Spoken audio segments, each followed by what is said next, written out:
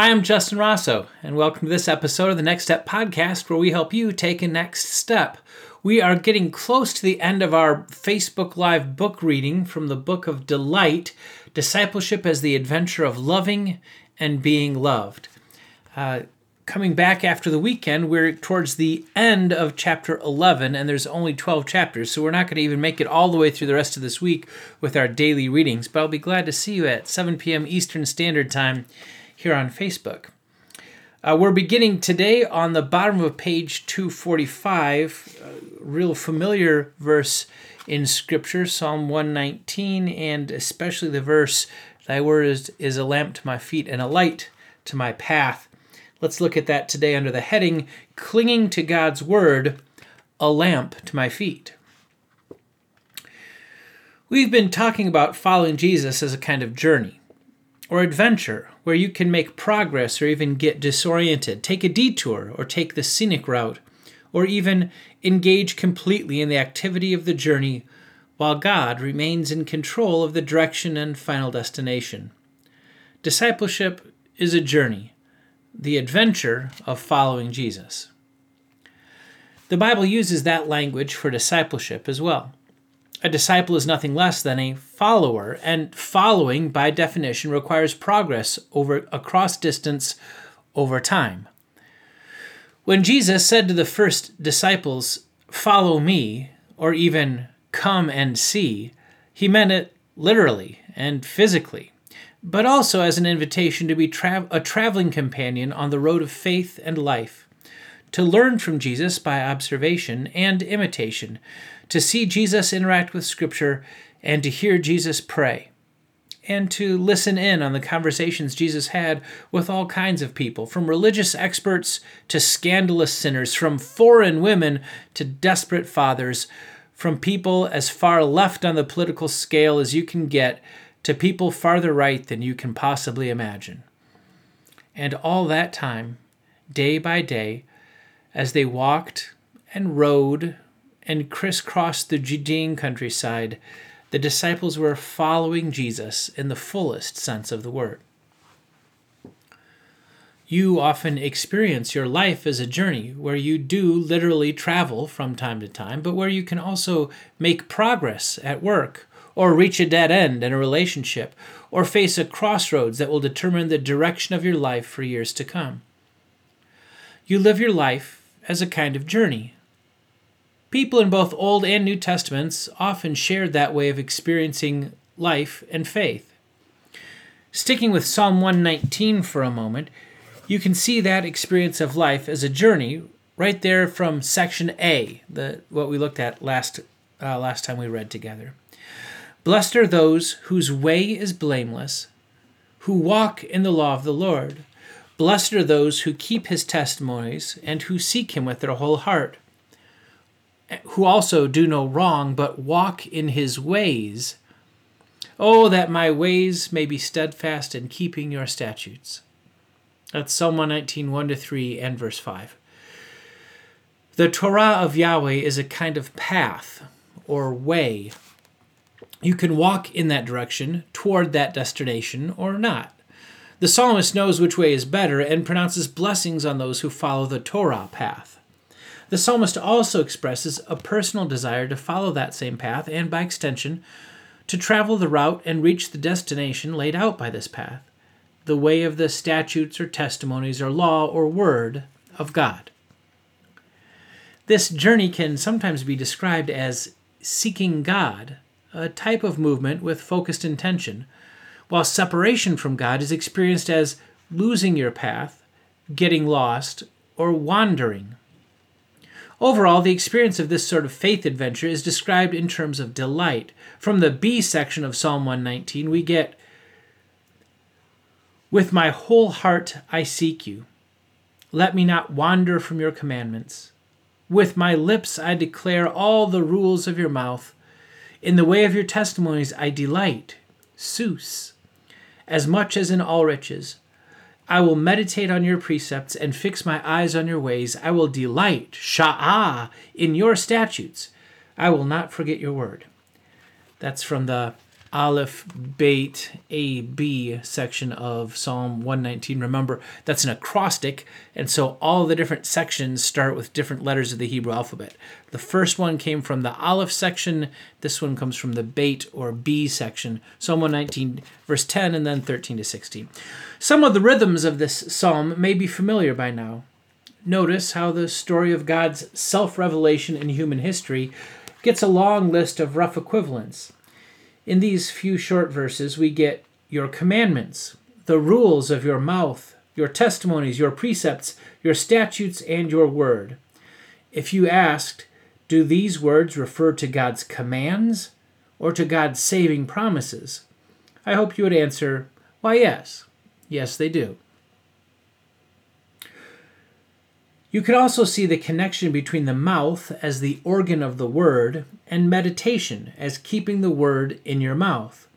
With my lips I declare all the rules of your mouth. I don't think that's telling other people how to follow God's rules. I think that's the psalmist chewing on and repeating and ingesting God's word, the equivalent of meditating on or repeating out loud to yourself God's precepts a few verses later. And of course, you notice the two delight words, joyful delight, Seuss, like Dr. Seuss, jump for joy, and playful delight, sha'ah, wee. But you probably also noticed the journey language, seeking, wandering, or fixing your eyes on and delighting in God's ways. So far, we've only looked at sections A and B, Aleph and Beit, of this alphabetical tour de force, and we've already seen that faith is a journey, an adventure of delight, and God's word points you the right way. You could explore God's word and find some other places where delight and journey overlap. In fact, you should. That would be fun. Here are a few more I found in Psalm 119 alone. So here are selected verses from Psalm 119 that connect journey and delight language. I am a sojourner on earth. Hide not your commandments from me. Your testimonies are my delight. Sha'ah, wee. They are my counselors. Lead me in the path of your commandments, for I delight, kefetz, yes, please, in it. Let your mercy come to me, that I may live, for your law is my delight. Sha'ah, wee. The wicked have laid a snare for me, but I do not stray from your precepts. Your testimonies are my heritage forever, for they are my joy, Seuss, woohoo, of my heart. I long for your salvation, O Lord, and your law is my delight. Sha'ah, wee. Let my soul live and praise you, and let your rules help me. I have gone astray like a lost sheep. Seek your servant, for I do not forget your commandments. From the very first verse to the very last verse of Psalm 119, from Aleph to Tav and everywhere in between, you find delight in God's word on a journey of faith. There is one journey or adventure in Psalm 119 I've avoided on purpose so far. Of all 176 verses of the psalm, it's the verse you know best. Maybe because Psalm 119 verse 105 is so familiar, it's also easy to gloss over quickly. So I want to slow down and meditate on verse 105 a little bit. Growl over it like a lion gnawing on a bone. Rub it in my hands like lemon, basil, or chocolate mint until the aroma fills my experience. I want to dig in and get my hands dirty and see where this word from God takes us next. You know Psalm 119 verse 105. Now let's chew on it together. Your word is a lamp to my feet and a light to my path. I told you you knew it. You usually see this verse out of context, and hey, with the 175 other verses in Psalm 119, I get it. Even out of context, you can recognize the Hebrew parallelism we've seen in other places. Thy word is a lamp to my feet and a light to my path. Lamp is parallel to light, and my feet parallel to my path. You know life is a kind of journey, and this faithful follower is using the lamp of God's word to light the path they are walking. A beautiful image, and one worth pondering. Have you ever seen a oil lamp in real life? I mean an ancient oil lamp, a Bible times oil lamp, the kind of lamp the psalmist says the Word of God is like. I have, and it was pretty much by accident. I was down in the basement of a seminary library when I opened the door to some back room, and there it was, in a glass display case, lit up all nice, was a real bona fide oil lamp from Bible times. It looked something like your grandmother's china creamer, or that miniature gravy bowl that comes out only once a year at Thanksgiving. That ancient artifact was roughly tear-shaped with a small spout for the wick and some sort of opening on the top for the olive oil. This oil lamp, like most from that era, was small enough to be held in one hand, and it was fashioned carefully out of baked clay. You could see decorative tool marks all around the top rim. It was pretty cool to think that here was something used by real people who lived at the time of Jesus or King David. No wonder the seminary kept it under lock and key to keep it safe. No wonder they kept it under glass to protect it from dust. No wonder they lit that clay oil lamp up so nicely so you could see every detail of the design. Now keep that picture in mind of an artifact under glass, and then I want you to imagine how the psalmist would have used that same oil lamp in real life. You see, the psalmist isn't writing for people who see that small clay lamp as a historical artifact to be lit up and put on display. No, the psalmist is writing for people who know from daily experience that the dark can be dangerous and scary. You can get hurt in the dark. You can become disoriented in the dark. You can lose your way in the dark. Without a lamp, the dark can be dangerous indeed. Your word is a lamp to my feet and a light to my path, the psalmist says, a path that is rocky and treacherous in the dark and full of sharp curves and steep hills. The psalmist understands the grave danger. What does the near context say? Psalm 119, 109 to 110 says, I hold my life in my hand continually, but I do not forget your law. The wicked have laid a snare for me, but I do not stray from your precepts. This is risky business, this traveling at night. To travel at night is to take your life in your hands. You could get hurt. You could become disoriented. You could lose your way. And to lose your way is to fall into the traps set by the enemy. To lose your way is to be swallowed by the darkness. To lose your way is death. So you have to clutch that clay oil lamp tightly in your hand and watch your step, because so much is at stake. Because the dark all around you is dangerous indeed.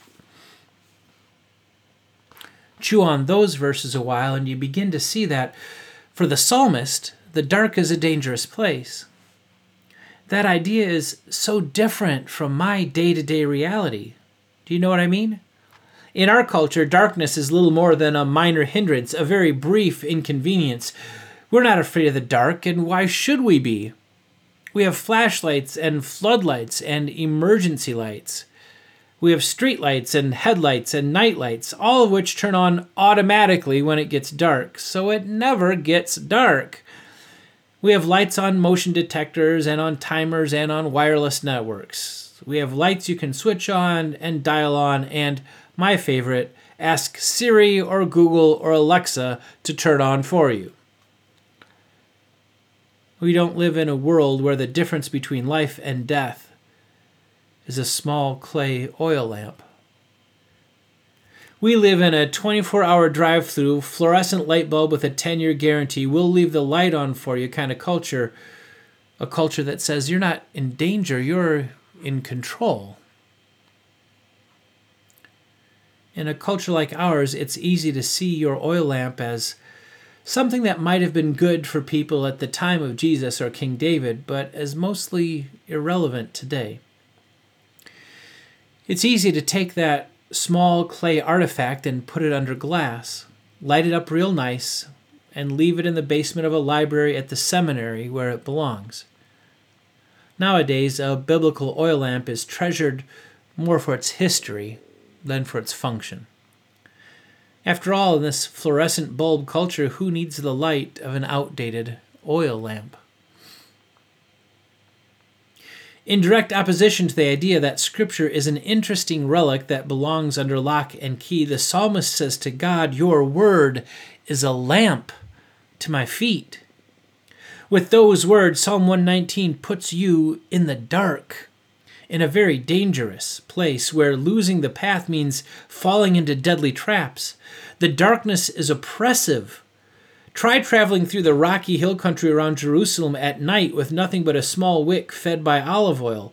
The darkness surrounds you on all sides, and without your iPhone or your global positioning system or your night vision goggles, you only have one hope. Psalm 119 puts you in the dark and then invites you to grasp with firm hand the light. That small, ordinary, common oil lamp has a job to do, a crucial function, a clear-cut job description. You aren't supposed to shine a spotlight on the lamp and put it on display. No, it's the lamp's job to shed light. The lamp's job to give direction. The lamp's job is to light the way, the only way home. God's word is like that. God's word is a lamp to my feet and a light to my path when I need it most. God's word keeps me on the path that leads me home. Boy, that's a real comfort, that God's word keeps me on the path that leads me home. This week, we got a diagnosis of COVID in our household, so we are not on the road in the dark. We are at home in the dark right now. We're waiting for a couple other people to get tested, and we are, according to the Center of Disease Control, under quarantine now for the next couple of weeks, and we'll see how that goes. So we're back to being shut in at home and dealing with some illness and watching people to see if they have symptoms and making sure symptoms don't get worse. So we're living through what our whole country has been living through in one way or another, our whole world. This threat and fear of COVID being a reality. And in the midst of that darkness and that danger, we've got God's light that points us the way home. I think we've got enough that the last section is fairly short, and it's an important one. It connects the light of God's word to the way. This last section of chapter 11 is called Jesus and God's word. Jesus, in his human flesh, depended on God's word. After his own wandering in the wilderness for 40 days, Jesus in his flesh was hungry. But when the tempter offered an easy way out, the faithful son held on to God's word. It is written, "Man shall not live on bread alone, but on every word that comes from the mouth of God." Matthew 4, verse 4. Jesus makes the words of Moses his own words and holds on to God's word in a dangerous place where it would be easy to lose your way. Jesus would later use the relationship between word, mouth, bread, food, and life to describe his own purpose and mission. In John 6, Jesus answered, "Do not work for food that spoils, but for food that endures to eternal life, which the Son of Man will give you. For on him God the Father has placed his seal of approval. Very truly I tell you, it is not Moses who has given you the bread from heaven, but it is my Father who gives you the true bread from heaven. For the bread of God is the bread that comes down from heaven and gives life to the world. I am the bread of life." In his flesh, Jesus relies on God's word. As God's word in the flesh, Jesus offers himself as life-giving bread. Jesus bridges the distance between heaven and earth in his own body and becomes seed for the sower and bread for the eater. The Apostle Peter can write, "We have the prophetic word more fully confirmed, to which you will do well to pay attention, as to a lamp shining in a dark place." That's 2 Peter 1:19. John can write, "In the beginning was the Word, and in him was life, and that life was the light of all mankind. The light shines in the darkness, and the darkness has not overcome it. The Word became flesh and made his dwelling among us. That's from John 1. But Peter and John are only echoing the teachings of the rabbi they followed on their journey of faith, interpreting Scripture the way their rabbi interpreted Scripture. Jesus said, "You study the Scriptures diligently because you think that in them you have eternal life." And you're right, because these are the very Scriptures that testify about me. If you believed Moses, you would believe me, for he wrote about me. That's from John 5. Jesus seems to think that the Word of God, which Psalm 119 calls a lamp to my feet and a light to my path, actually points people clearly to him. Jesus said to the Emmaus Road disciples, "How foolish you are, and how slow to believe all that the prophets have spoken. Did not the Messiah have to suffer these things and then enter his glory?" And beginning with Moses and all the prophets, he explained to them what was said in all the Scriptures concerning himself. Jesus said to those in the upper room, "This is what I told you while I was still with you. Everything must be fulfilled that is written about me in the law of Moses, the prophets, and the Psalms." Then he opened their minds so they could understand the Scriptures. Those are two scenes from Luke's post-resurrection narrative in Luke 24. "Your word is a lamp to my feet and a light for my path," the psalmist writes. Your faith life is a journey, and there is a danger and darkness all around. The enemy has laid snares and set traps for you. The journey can be treacherous and confusing. On that treacherous journey, you have a clear path, a way to get home, and the lamp points you to the way, the truth, and the life. Your Bible is not intended to function like an ancient artifact that you put on display and dust off every now and then. You're supposed to need the Word and desire the Word and cling to the Word as if your life depended on it, because it does. God's Word points you to Jesus, the way, and even in the dark, Jesus can get you safely home. I hate to sound like a squeaky bicycle wheel, but that sense of danger brings me back to the difference between burden and delight. You need to know this journey you are on can be dangerous. There's even an enemy who has laid traps for you. Jesus doesn't want you to put your family Bible on display under glass and treat it like an artifact from a bygone age.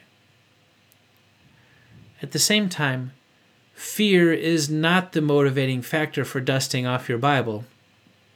While Psalm 119 does acknowledge difficulty and trial and danger, the overwhelming sense of Psalm 119 is a party with God's Word as the guest of honor. The psalmist absolutely loves God's Word. God's Word makes you go woohoo and yum and wee and yes, please. In Psalm 119, God's Word brings joyful delight and delicious delight and playful delight and desirable delight. Yes, the journey of faith can be dangerous, but then all real adventures have some element of danger. It's true, you will even end up walking in the valley of the shadow of death. And holding firmly to God's Word as you follow God's path, even there, you will know the light of life. Like we said in the last chapter, the fear of failure sucks joy. Reading God's Word can be like that too. If you're so hung up on getting every detail of every interpretation exactly right, you will die of exhaustion before you can take 2 steps following Jesus. Eating an exquisite feast is not about how carefully you chew. Releasing the aroma of a fresh sprig of chocolate mint is not about the skill or method of your rubbing fingers. Walking a dangerous and adventurous road at night is not about how correctly you hold your lamp. Yes, Some ways of chewing or rubbing or lamp holding produce unintended effects that could even defeat the purpose. If you don't pay attention and the oil spills everywhere, or your wick gets too long, or the fire goes out, that's bad. You're supposed to keep your wick trimmed and burning. But if you carry the burden of chewing or rubbing or holding the lamp exactly right every time, you will lose the joy of the feast, the aroma of the herb, the adventure of the journey. Fear sucks joy. Of course, you want to interpret Scripture in good ways and not in bad ways. And of course, you will get better at handling the Word with practice. But it's never merely about how well you handle the Word. Your hermeneutics grade doesn't get you into heaven. The technique, the method, the how of your interpretation is not as important as what you're interacting with. The aroma is the focus, not your herb rubbing technique. The flavor and sustenance and delight of the feast is primary. Your chewing method less so. The light of the lamp you cling to is what will get you home. How you hold the lamp matters, but only because the lamp matters more. The power is in the Word. The Word delivers Jesus. And you don't have to carry the burden of perfect interpretation. Jesus has got you covered. Jesus loves showing up to bridge the distance between you and God, between heaven and earth. Jesus loves being on this adventure with you. Jesus loves being your feast, your power, your light in the dark.